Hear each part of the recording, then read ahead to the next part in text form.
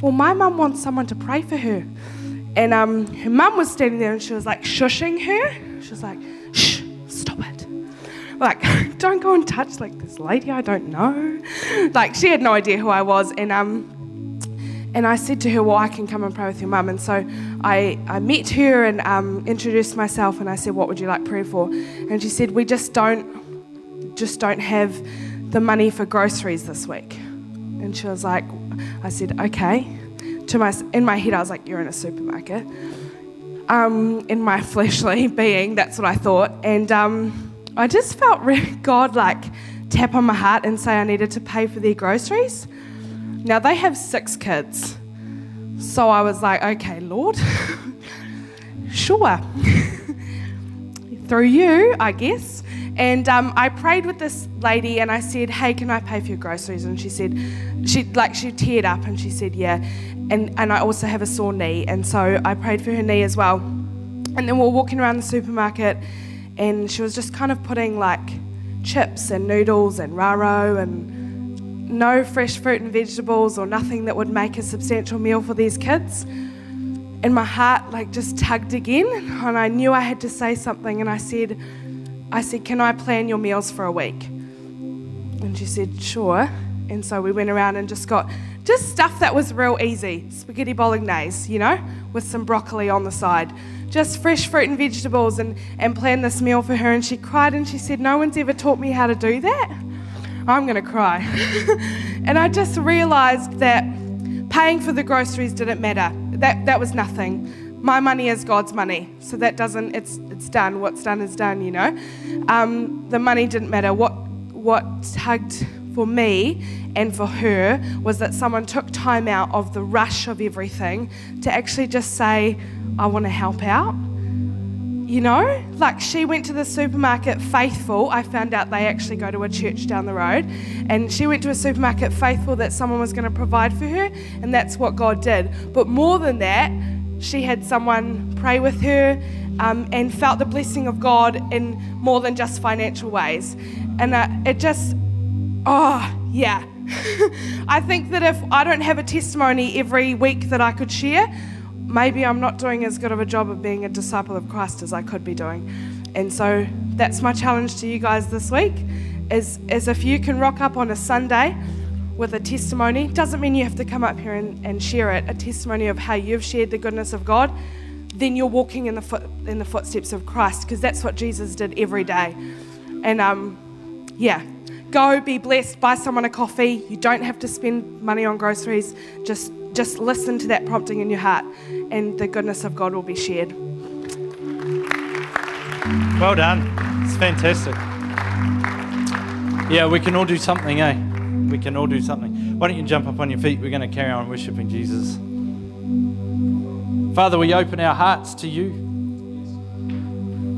Jesus, we put you in the center of our attention right now, and the things of the week, the things that have been bothering us, perhaps the racing of our minds tonight, we push that to the side, we take it off, and we focus in on you.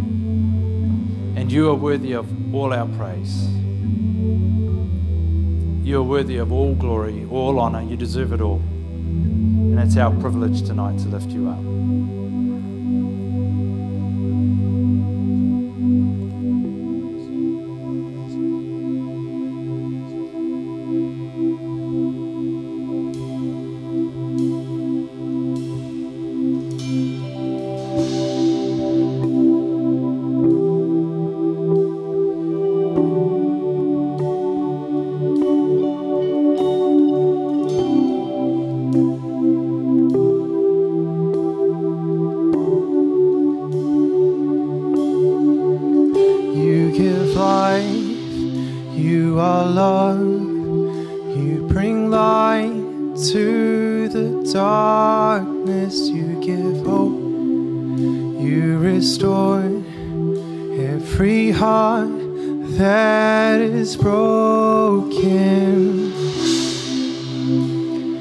Great are you, Lord.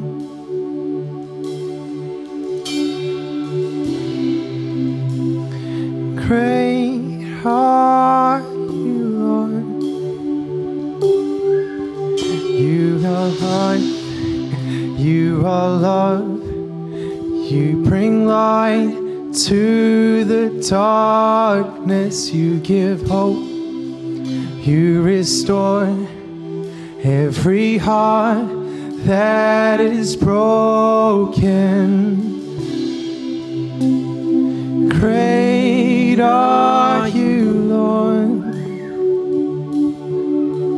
It's your breath in our lungs, so we pour out our praise, pour out our praise. It's your breath in our lungs, so we pour out our praise to you only. It's your breath in our lungs, so we pour out our praise, pour out our praise. It's your breath in our lungs, so we pour out our praise to you only. Great are you, Lord.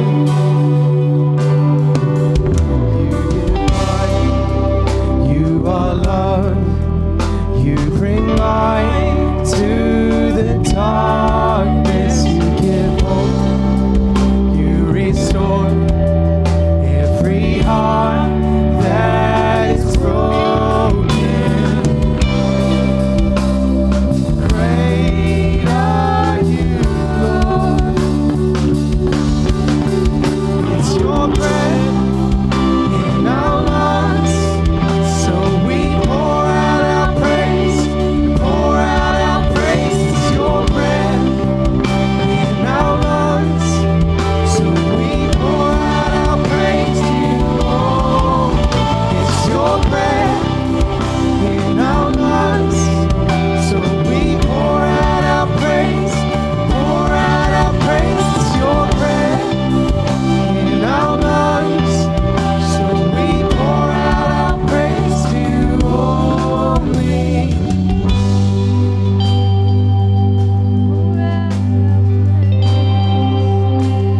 Pouring out our praise.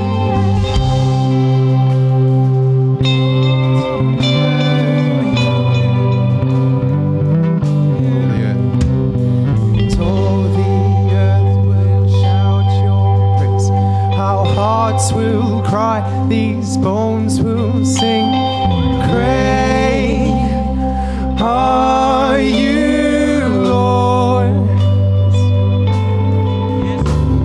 And all the earth will shout your praise. Our hearts will cry, these bones will sing. Great are you, Lord. And all the earth will shout your praise. Our hearts will cry, these bones will sing. Great are you, Lord. It's your breath in our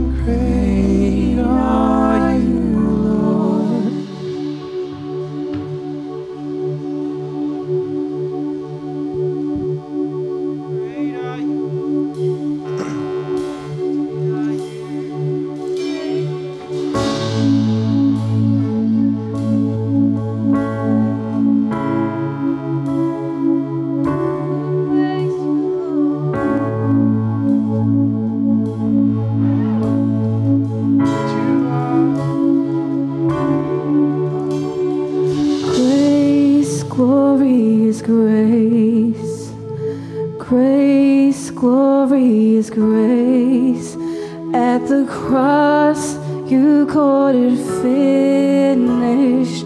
Grace, wonderful grace. Grace, wonderful grace.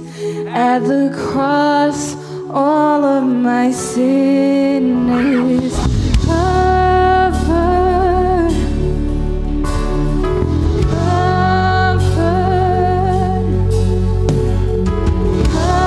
Covered by your grace. Whoa. Covered.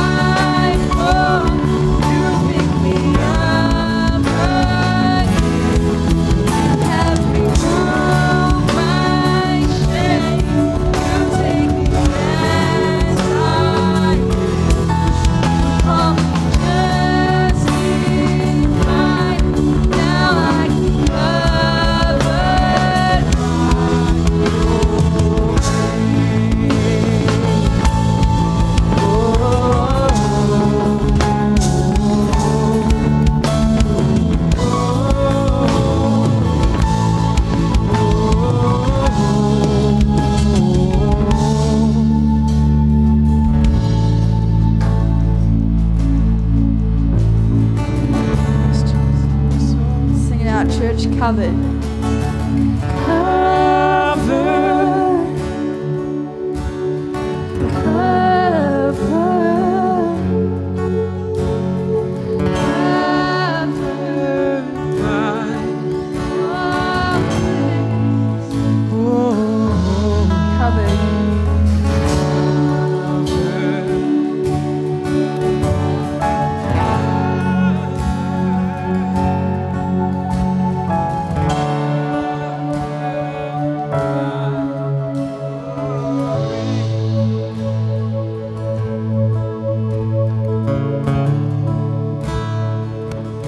why don't you lift your hearts to Jesus tonight? Perhaps you want to lift your hands to Him even and take just a moment to contemplate grace. One of the best definitions of grace is unmerited favour. I love the Message Bible in Ephesians chapter 2. It says, it's by God's grace He pours His goodness and His mercy out on us. It says that if it was up to us, we'd probably brag about it. But actually we've got very little to do with it. We just have to receive it.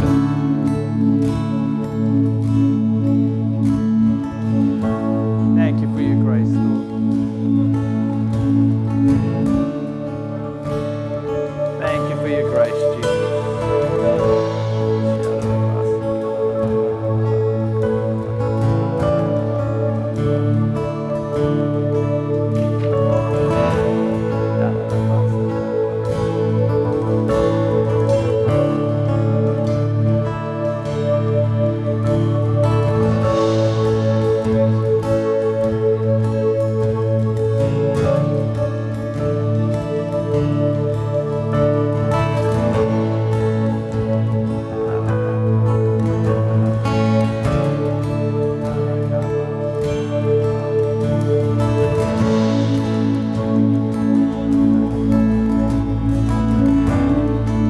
Struggling with the concept of grace tonight, you know, like I've done too much wrong, or you don't know what my life looks like. That is the point of grace. Accepted by God when we don't deserve to be. That is the point of grace. Every single one of us. No matter what. Thank you for your grace, Lord.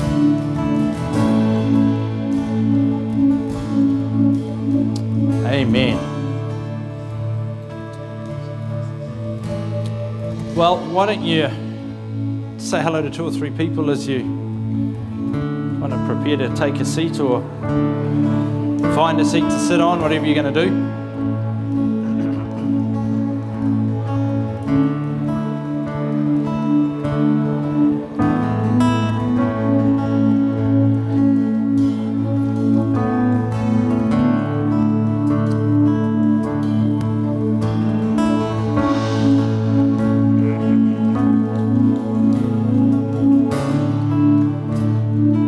I'm thrilled to have Ian and Judith with us tonight, and one of the things I'm really excited about having Ian with us is that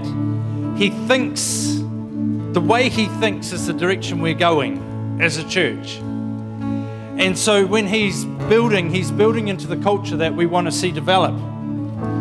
And that culture is goodness. It's bringing the goodness of God to our city, to our nation, to the nations of the world, and the agency that God uses to bring that is the church. But it's not the 4 walls of the building. You and I are the church. And we are the agency that God uses to bring goodness into society. And this is the direction that Ian's going. And this is the direction we're going. So it's a really good partnership. So I'm absolutely thrilled to have Ian and Judith with us tonight. And why don't you come, Ian? Can you please give him a great big hand as he comes tonight?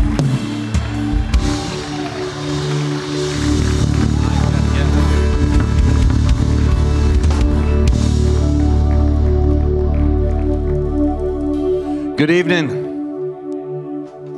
You can do better than that. Good evening.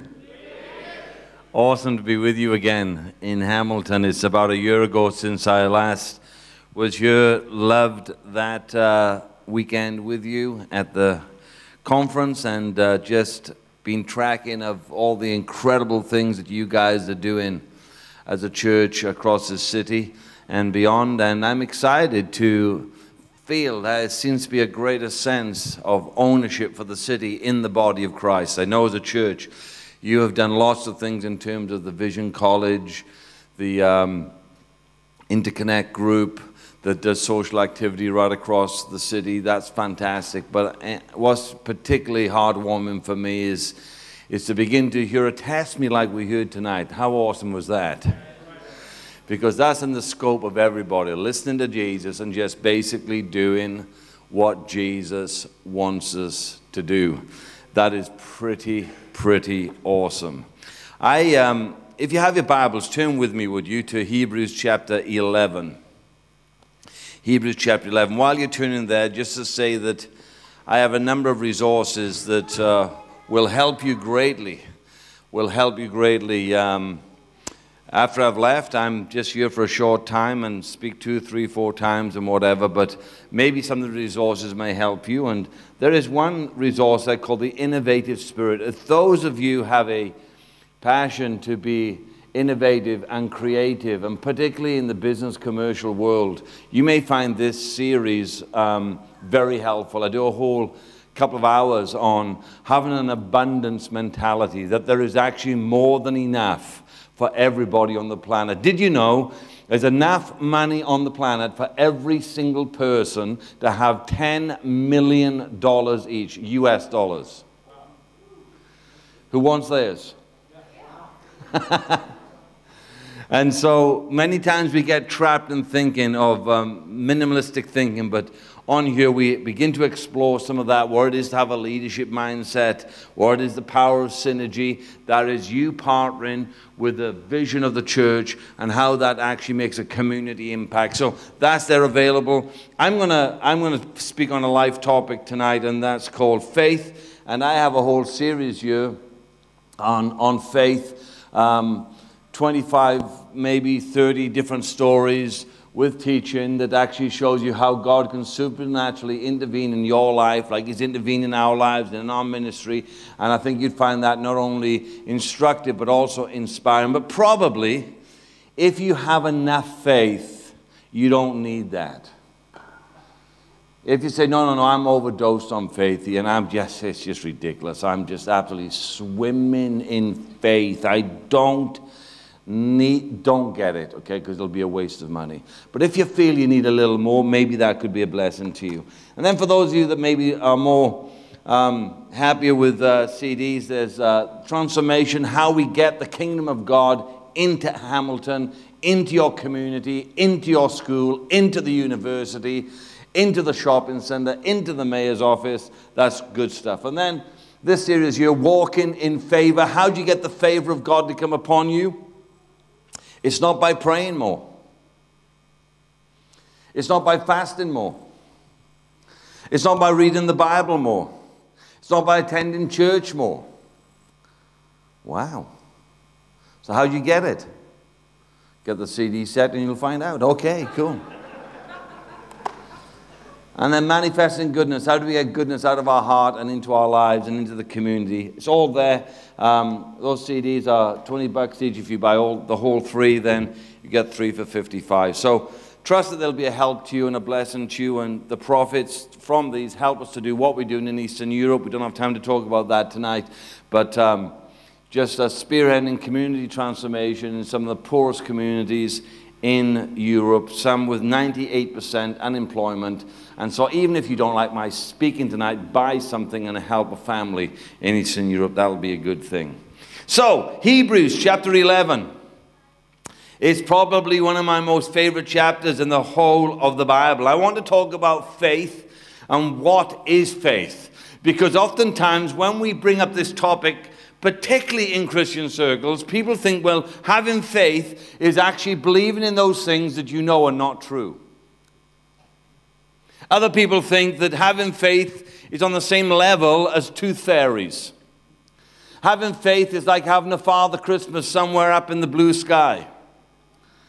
Having faith is accepting non-rational thinking as something so spiritual, it must be faith-based. If you were confused by that statement, don't be surprised, but that's how people talk. Faith is the life source that connects us to the purposes of God. The Bible says, the just shall live with their fingers crossed. The just shall live with a bit of luck. No, the just shall live by faith. We walk by faith, we pray in faith, we give by faith, we go in faith. Everything we do, the currency of heaven is faith. We can't do squat diddly anything without faith. Faith is the currency of the Christian life. So it's absolutely, utterly important that we understand what faith is and how faith works. And so in Hebrews chapter 11, verse 1, it says this: what is faith? It is the confident assurance of what we hope for is going to happen. It's going to happen. So I want to say 4 things about faith tonight, and we'll be out of here by 12 o'clock. Number 1, faith is an attitude. Faith is an attitude by which we receive God's word into our hearts, and faith responds readily to the promptings of God in accordance to what God has said to us. So when God spoke to the people of God, the Israeli nation, God spoke to them and he said, you'll go in and possess the promised land. And the Bible says they kind of struggle with that. In fact, in Hebrews chapter 4 and verse 6, it says this: it still remains that some will enter the rest, but those who formerly had the gospel preached to them did not go in because of their disobedience.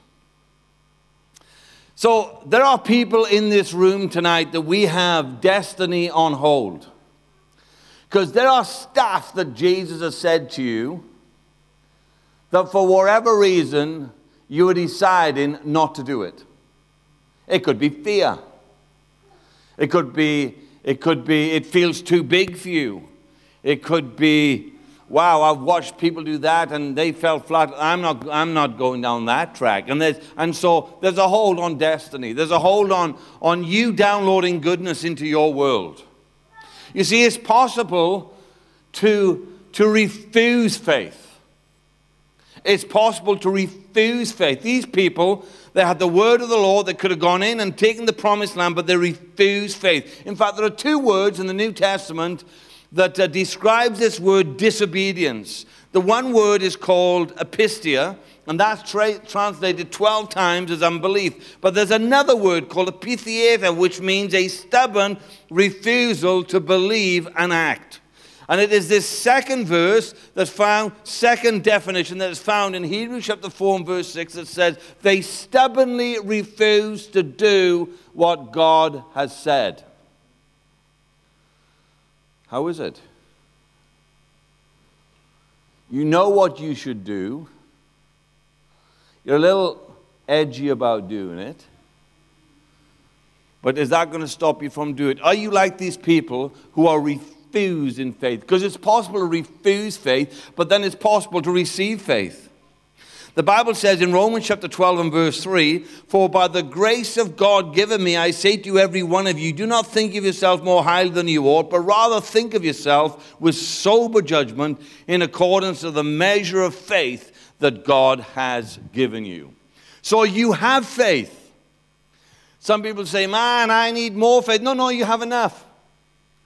And the only way you get more is by exercising the little bit of faith that you have, because faith has muscle. And the more muscle you operate in faith, the more faith you get as you begin to operate that little bit of faith. You already have faith. Some years ago, I was traveling from Gdansk in northern Poland to Wrocław in southern Poland, and I had to change trains in a city called Poznan, which is right in the middle of Poland. And I got off there, and I had my bag and my suitcase, and I had a short cup of Polish coffee, which is basically an excuse to drink liquid caffeine. So if there are any students here and you need an all-nighter, Polish coffee is it. Guaranteed you won't sleep for 3 days. Beautiful. My train came, I got my bag, got my briefcase, started walking. And it's one of these trains that had a corridor and little rooms off it, and you had a pre-assigned seat, and I'm looking for my pre-assigned seat. And there's a bunch of guys coming this way, and they start bugging me and hassling me and shoving me around, and then they carry on. And then I get to where I'm going to sit, and I go to check for my wallet, and they had pickpocketed me. It was a scam, and so I start shouting out, I've been robbed! I've been robbed! I've been robbed! I've been robbed! And nobody is taking a blind bit of notice. Maybe they don't understand a Welshman screaming in English from the middle of Poland. Eventually, the ticket lady turns up, and I tried to communicate with her, and she had an assistant who spoke quite good English, and I explained what had happened, and she said, well, how long ago was that? I said, it's only about 4 minutes. She said, oh, if it's that long ago. Those boys have long gone. And I stood there wondering, what the heck am I going to do? And she said, so I said, look, I don't even have a ticket to travel on this train now. She says, look, when you get to Wrocław, there's a police station. Go and report it there, and maybe they can help you. So I'm standing there, and I'm not feeling the joy of the Lord. $200 is gone. All my credit cards are gone. My passport's gone. My plane ticket's gone. My train ticket's gone. And inside, I hear Jesus say, you are blessed.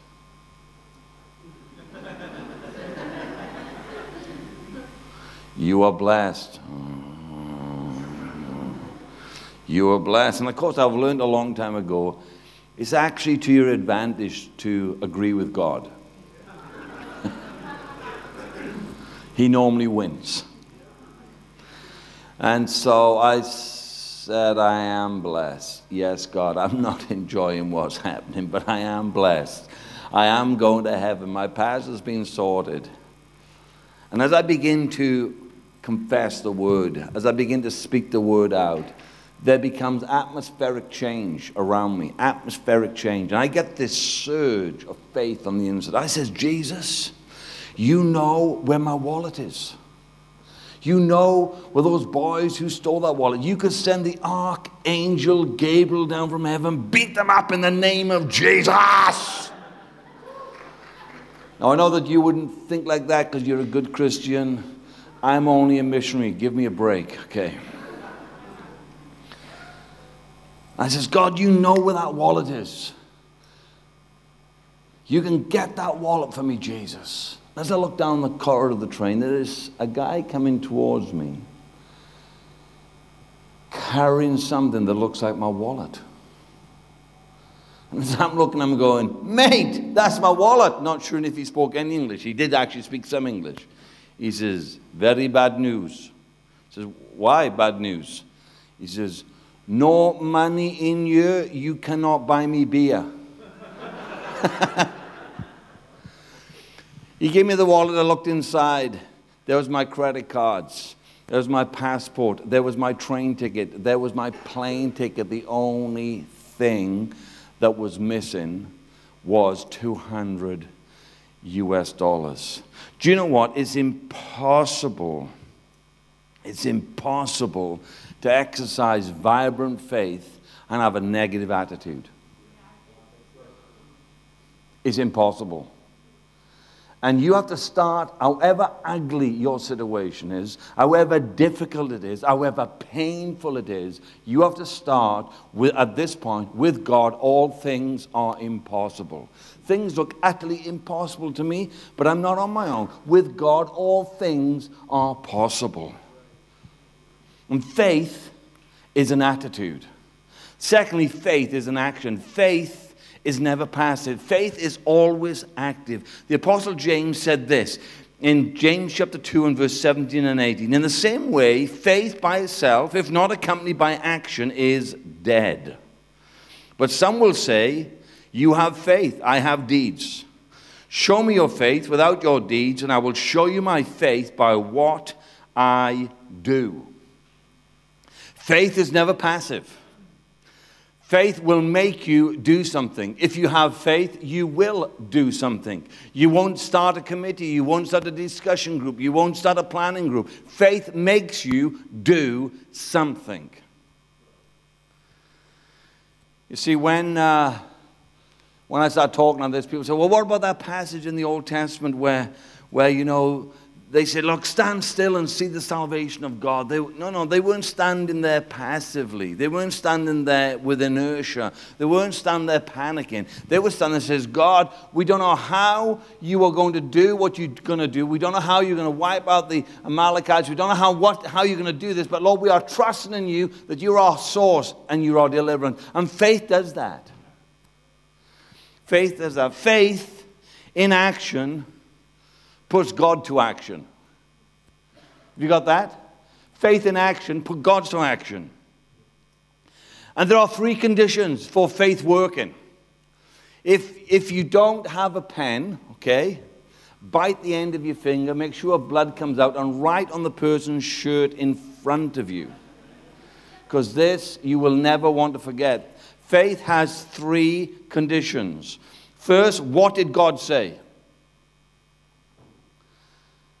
So faith comes by hearing, and hearing of the word of God. So faith comes to us in all kinds of ways. Sometimes faith comes as we read the Bible. Sometimes we get a text, we get a verse. It means something to us. Sometimes we feel a deep impression on the inside. Some people get a picture. So first of all, what has God said? And when you understand what God has said, it becomes a presumption to go beyond what God has said. And it becomes unbelief not to go as far as God has said. And it's a disobedience to go against what God has said. So the first gig is, what did God say? What did God say? The second thing is this. We then haven't understood what God said. We then have to become obedient. So go back to the Testament tonight. The young ladies in the supermarket, God says, buy the food. Oh. Is there someone else that can buy it? I don't want to be that blessed that much. No. It was clear what she had to do. She actually knew what she had. It wasn't fuzzy. It wasn't flaky. It wasn't weird. It was clear. And once you get that level of clarity, then you have to become obedient to what God has said. You have to do what God has said.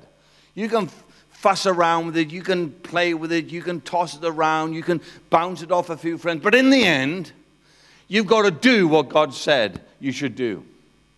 Some years ago, we were planting churches in Serbia with some Roma people, gypsy people, and there is a fairly challenging situation. They're reasonably illiterate. Anyway, we got a group of 7 or 8 couples to go and plant churches. And one couple we sent just south of a city called Leskovac. And they went to this community. And as far as we know, there were no known Christians in this community. And so the brother just went round. He sat in coffee shops talking to people. Eventually, after 3 weeks, he finds Miro, the church planter. He'll come up here in a moment.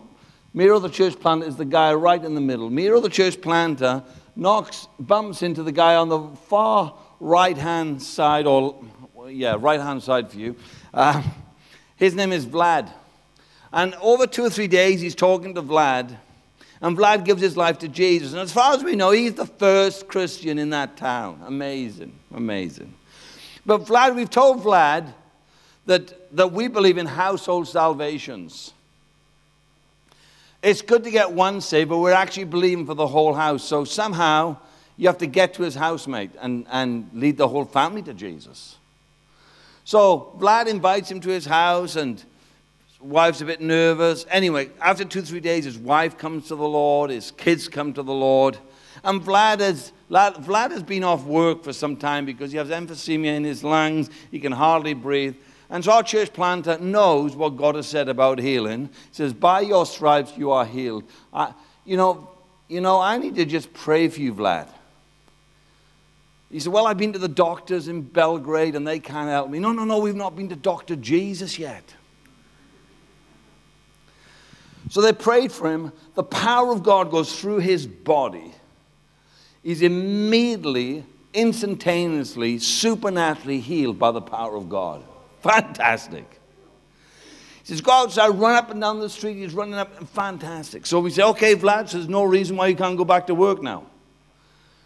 Let's pray that God will get you a job. He says, oh, that won't work. He says, why is that?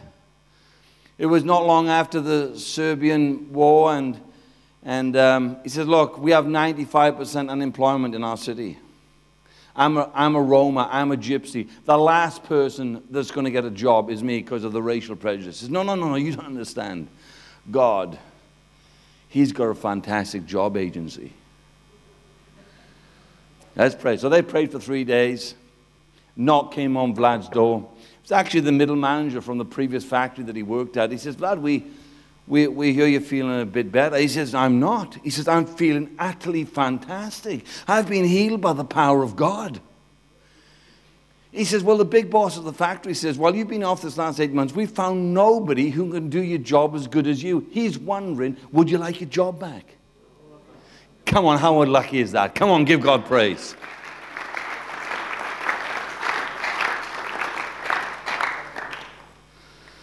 Then Vlad's little grandson there, Daniel, he was born 85% deaf and dumb. So the church planter knows what God has said. And God says that we're to heal the sick. And so he says, we need to pray for Daniel. So, we've been to all the specialists. They can't help it. No, we've not been to the specialist Jesus yet. Let's have a day of prayer. Let's have 3 days of prayer and fasting. So they prayed and fasted for 3 days. They laid hands on this little boy. Nothing. Had a day off. Another day of 3 days of prayer and fast. At the end of those 3 days of prayer and fast, and they started to pray for little Daniel. And something popped in his ears. And because something popped, he could hear. And because he could hear, he could recite what he was hearing. 6 weeks later, when one of our workers, John Smith, went down to see the family, they taught him a little bit of English. And Daniel says, my name is Daniel. I've been healed by the power of Jesus. Come on, give Jesus praise.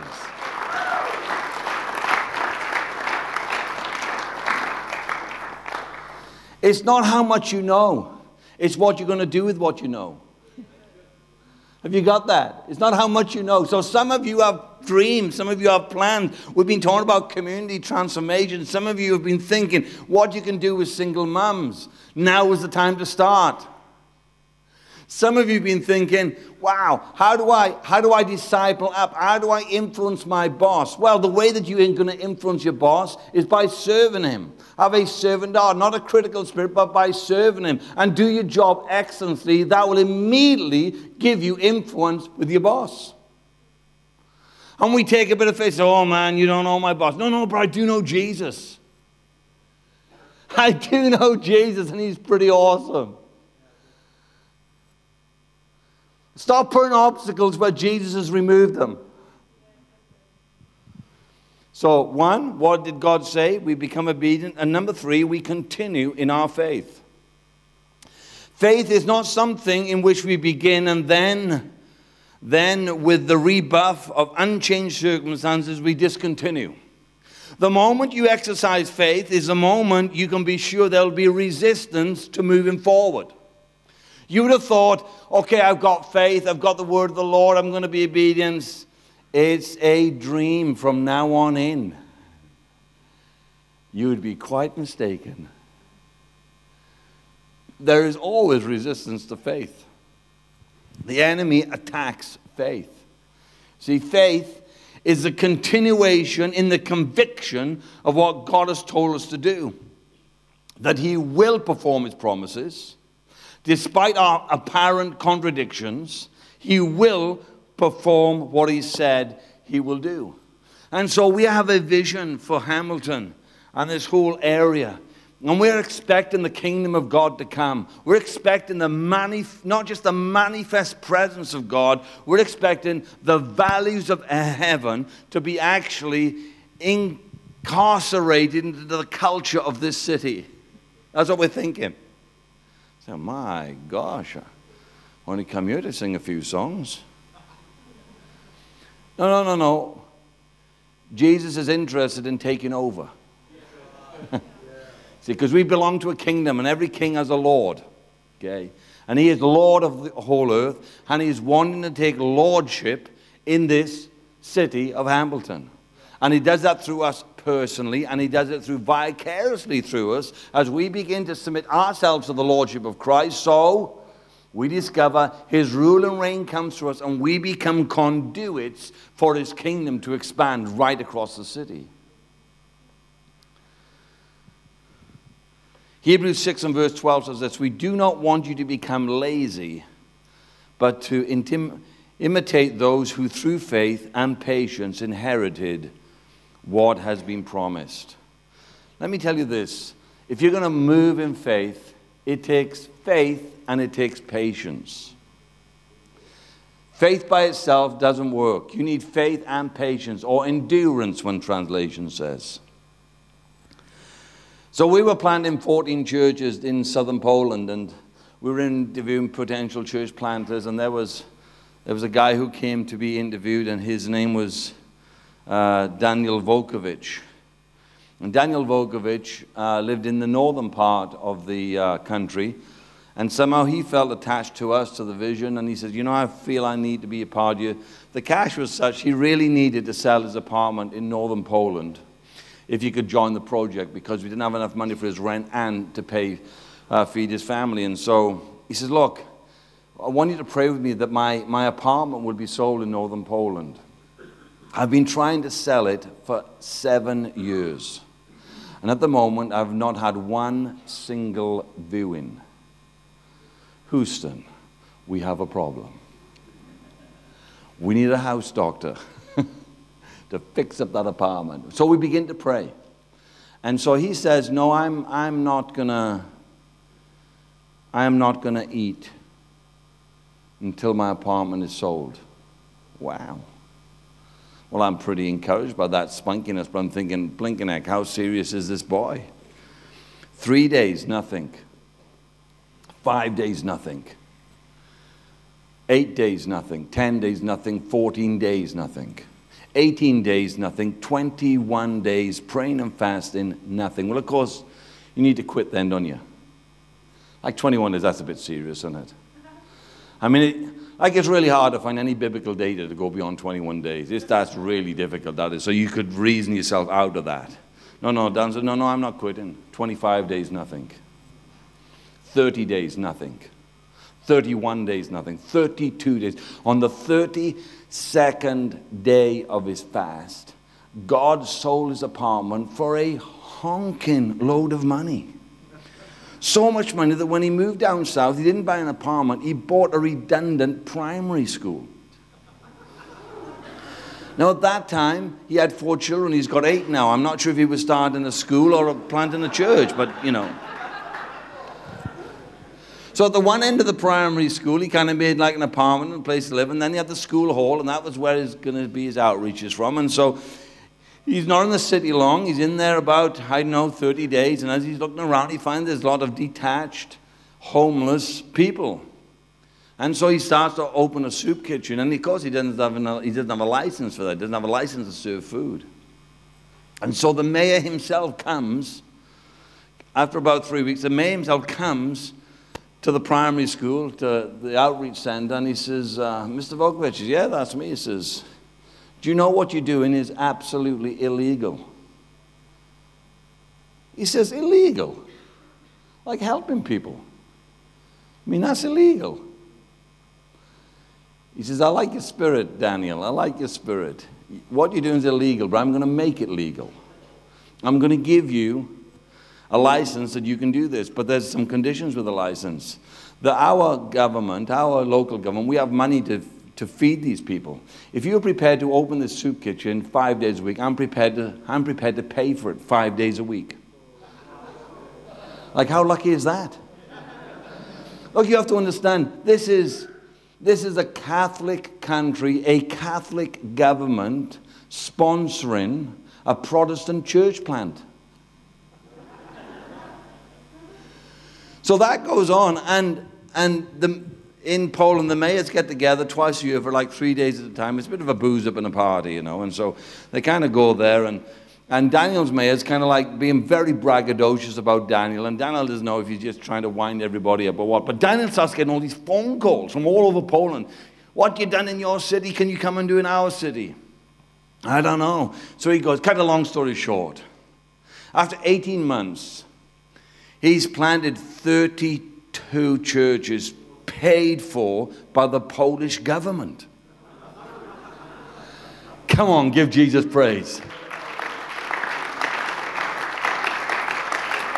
He's got some level of notoriety that the Norwegian government start calling him, saying, can you come and help us how we deal with homeless people? He becomes a consultant to the Norwegian government on how you deal with homeless people, because he's got 32 centers across Poland. Come on, give Jesus praise. I'm not adding the 32 days and the 32 locations together. That could just be, lucky. But anyway, it's fantastic. But see, what happens is this. See, some of us pull out too soon. We pull out too soon. We get inspired, we get encouraged, and then it gets a bit hard, and then it gets a bit difficult, and then we feel a little, and we want to quit. No. And there's some people that have quit. You quit with what God has told you to do. God told you to do some stuff when I was here 12 months ago. And you started out and now you quit. And God says, no way. No way. Get up off your rear end. Have a good fart and go forward. I mean, that's the word of the Lord, that is. That's the word of the Lord.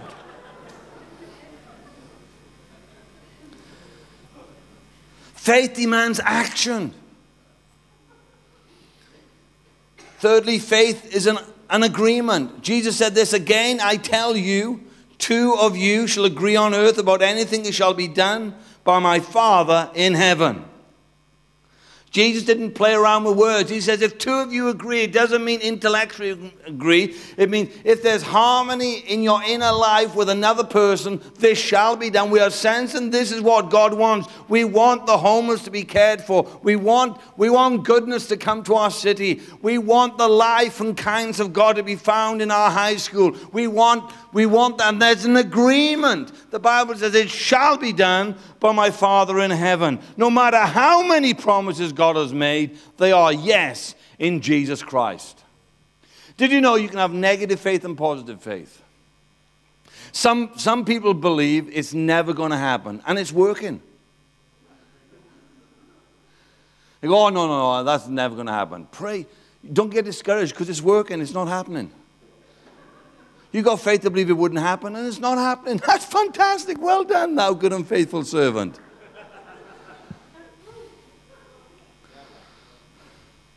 In Numbers 13,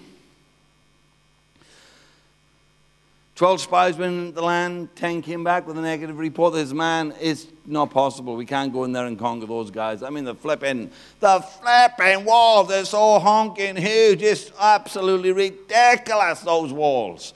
And the people live there. I mean, we stand up straight and we're just up to their kneecaps. And unbelief tends to exaggerate badness. And they said, we can't do it. And they were right. They couldn't do it. But Caleb and Joshua says, boys, we should go in. It'll be like breakfast for us. We can do this. It's absolutely flipping, honking, much easier than you thought. We just have to go forward in the name of the Lord. What do you believe in? Are you believing you can't, or are you believing you can?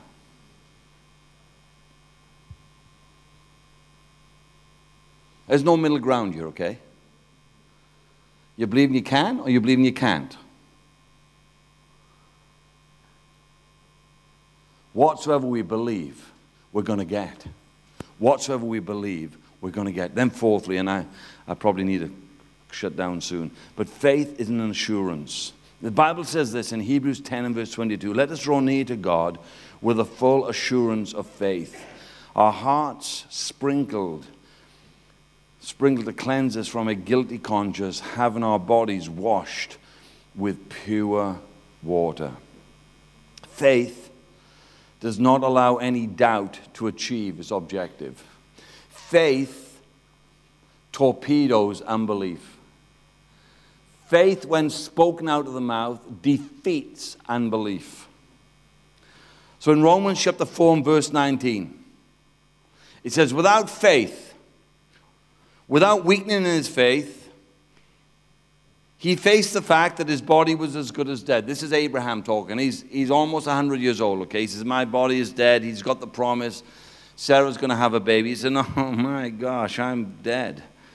I'm like a, dried up banana. And he says, my wife, she's not much better. She's not much better. She's like a dried up prune. I mean, oh my gosh. Yet he did not waver through unbelief regarding the promise of God, but was strengthened in his faith and gave glory to God, being fully persuaded that God had the power to do what he promised. Some years ago, I worked for a youth organization in England, and they had a policy that they would pay you very little so that you would absolutely live by faith, like most denominations do that. And so the car that I had died. It had absolutely died. Like, I had laid hands on it, took authority over it, cursed it, blessed it, anointed it, and pushed it to the garage. It was over. It was going to Carland. Car heaven. Anyway, so I go to the meeting with the guys, and I know they got no money, and I only got a little bit of money, and we're talking there. And one of the guys in the room says, Ian, you can import a car from Belgium now, and because of the tax situation, it's 25% cheaper. Brand new car, 25% cheaper than it is in the UK. Why didn't you do that? So how much is that? And so he told me, and it wasn't expensive, but it was equal to 2 years' salary. It was only sounded expensive because my salary was so low. So it's about 2 years' salary. And I thought, I don't mind fasting, but fasting for 24 months, that really feels extreme, Anyway, I go away from the meeting. I'm in a borrowed car, and I'm driving away, and I'm saying, G, what do you think about this car business? What do you think about this car business? And G says, go for it. Go for it. How can I flipping go for it? Go for it, he says. Well, I can't shake this feeling off. So after 3 days, I ring up my friend Brian. I said, Brian, I think I want to do that car business. He says, okay. He says, I need a 25% deposit, which in those days then was about £1,000. That's like nearly $2,500. That was a lot of money for me. I'd kind of been beating up old ladies, taking their purses, and managed to collate a bit of cash. And so I was going to get this bit of cash and put it against a little bed of wreck and wherever. Anyway, so I sent him the money. And then about 10 weeks later, he rings me up. He says, the car is ready to be delivered, Ian. I need the remaining amount of money, which was 18 months' wages. So just translate that in your head, 18 months' wages. So I don't have any money. I better explain what that means.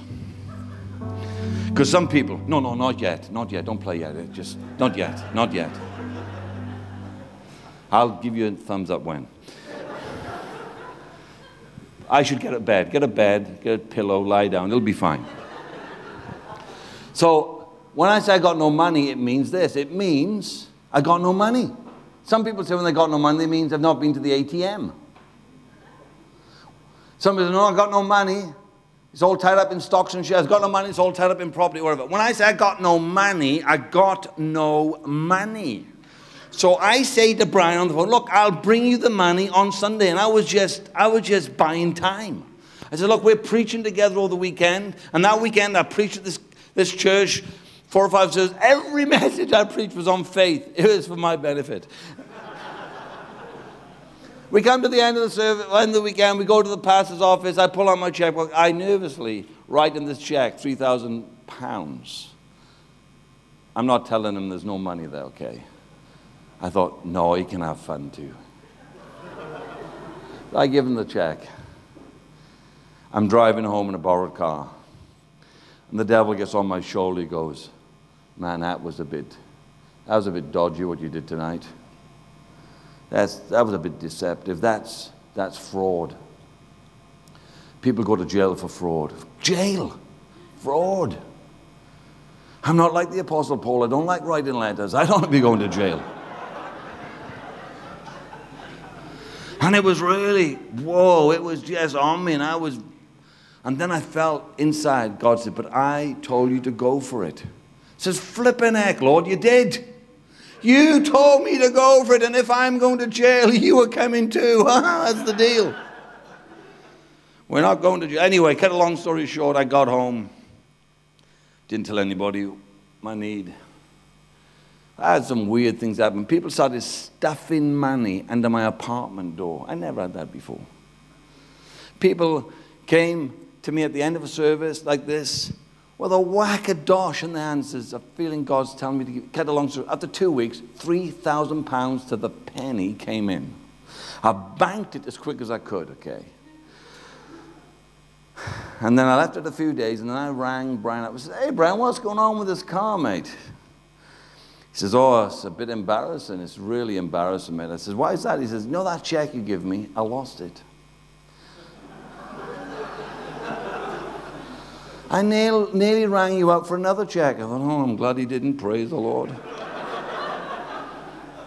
He says, I put it in my inside pocket, and I had a hole in my inside pocket, and it slipped down into my lining, and I only found it yesterday.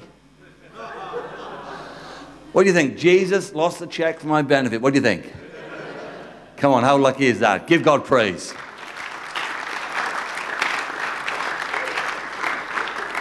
The Bible says this, without weakening in his faith, he faced the fact that his body was good as dead. Now, so the impossibility that you face in community transformation, in seeing the kingdom of God come to your home, come to your family, come to your school, come to your street, come to your building, come to some horrible activity in the city, the impossibility of faith, the impossibility of this could ever change. His body was as good as dead. He was 100 years old. Sarah's womb was also dead.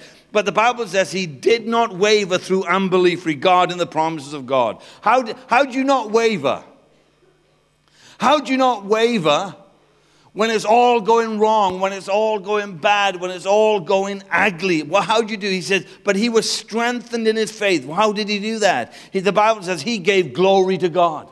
You see, when we're in the field of faith, and all the enemy has thrown all that he can, doubt, unbelief, disaster, chaos, and difficulty, we start giving glory to God. We start saying, God, I remember that answer to prayer, God. I remember when you filled me with the Holy Ghost. I remember, God, when we had no food and a box of food turned up on our doorstep. God, I remember that, Jesus. I remember that lady who had one blind eye when we were in India, and we prayed for her, and she instantly healed. And I remember that, Jesus. And you start giving glory to God. How long?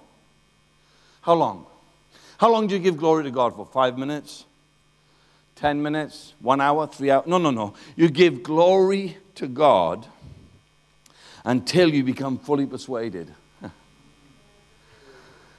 You give glory to God until you become fully persuaded that God's got the power. God, you can see the text? God's got the power. I said God's got the power. Did you hear me? I said God's got the power. I said God's got the power. I'm saying God's got the power. God's got what? Power. God's got what? Power. God's got what? Power. God's got the power to do what he promised. Now he needs healing. So I believe God's got the power. Do you believe God's got the power? I said, do you believe God's got the power? God's got the power. God's got the power. To do what? To do the utter and complete, remarkable and impossible. God's got the power. If you have an impossibility, and only if you have an impossibility, stand with me right now.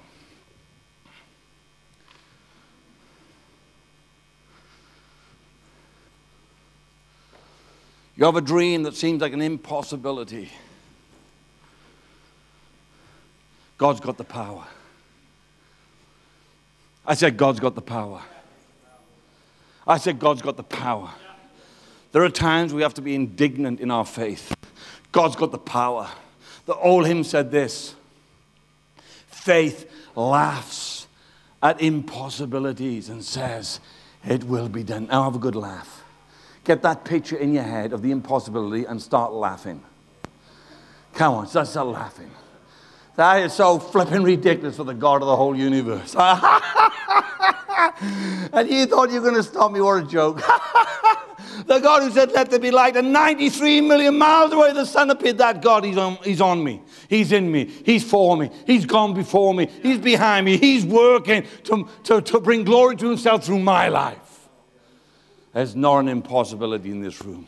There's just an opportunity. Say, Jesus, I thank you for this opportunity. Come on. Jesus, I thank you for this opportunity. I thank you for this opportunity. God's got the power. God's got the power. God's got the power to do what he promised. Can receive it right now. There's faith. There's faith flowing right now into your spirit. There's faith. Come on, there's faith. Just take it. Take it. I said take it. Take it. Don't go neutral. Don't turn your mind into space mode. No. Begin to take by faith, the faith that God has already put within you.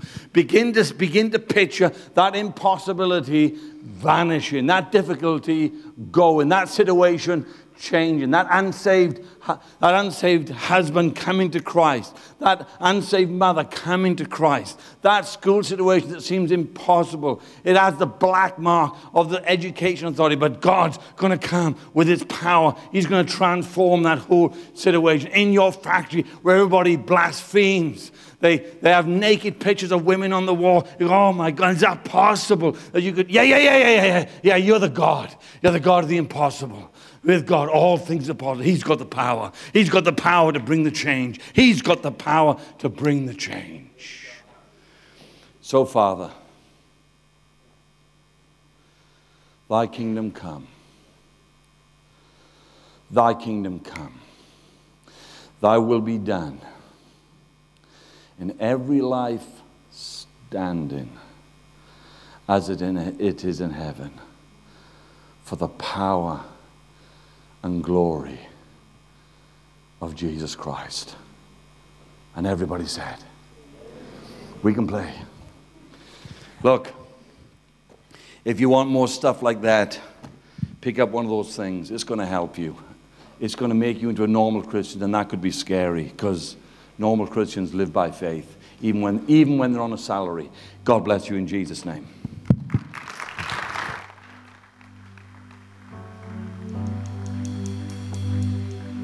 Come on, give Ian a big hand.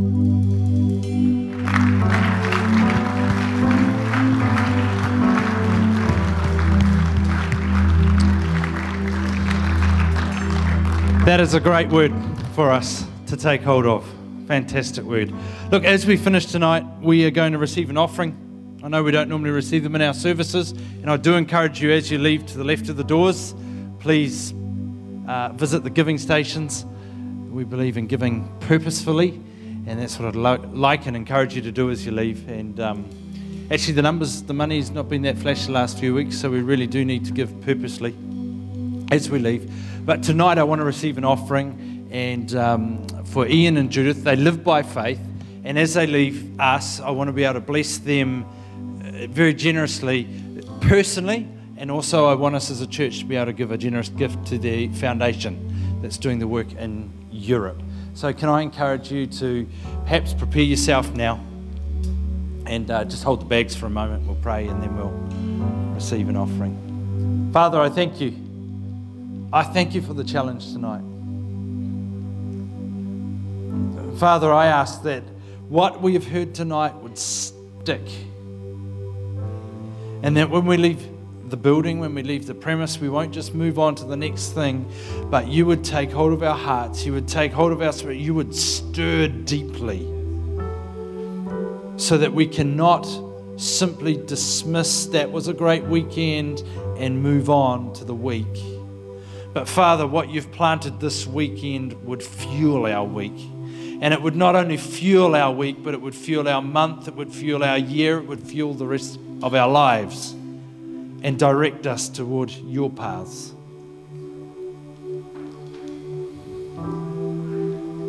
Father, let dreams take root.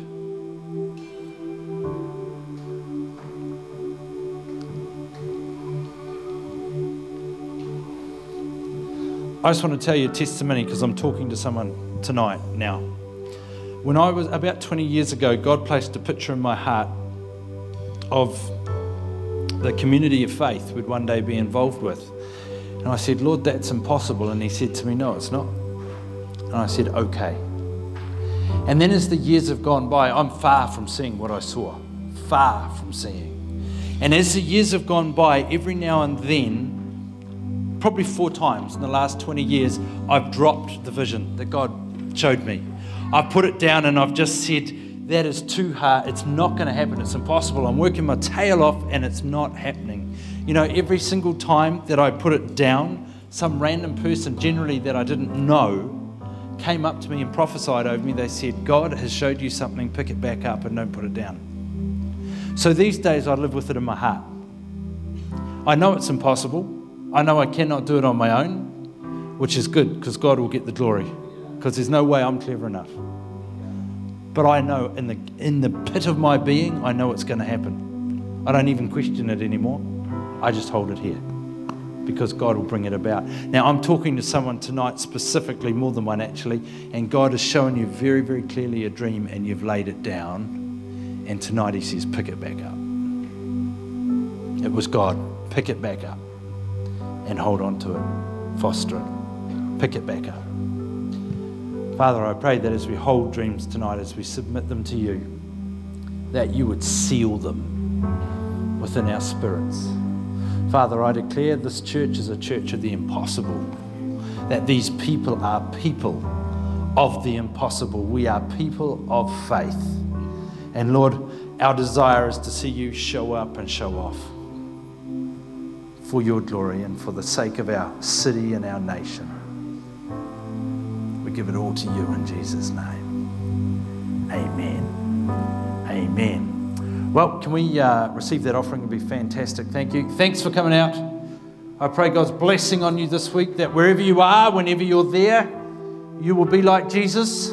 What's happening tonight with young adults? Young adults are going to Mavis & Co. If you don't know where that is, just see Peter. He'll tell you where to go. If you're new and you want to connect, see Peter. He'll tell you where to go. He'll hook you up with a few people. Have a fantastic week. Thanks for coming out tonight. And thanks again to Ian and Judith for being with us this weekend.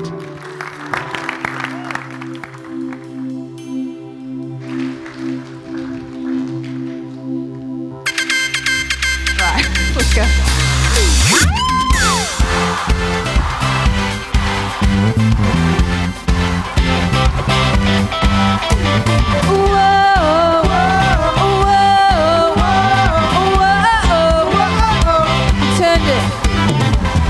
Turned it all around.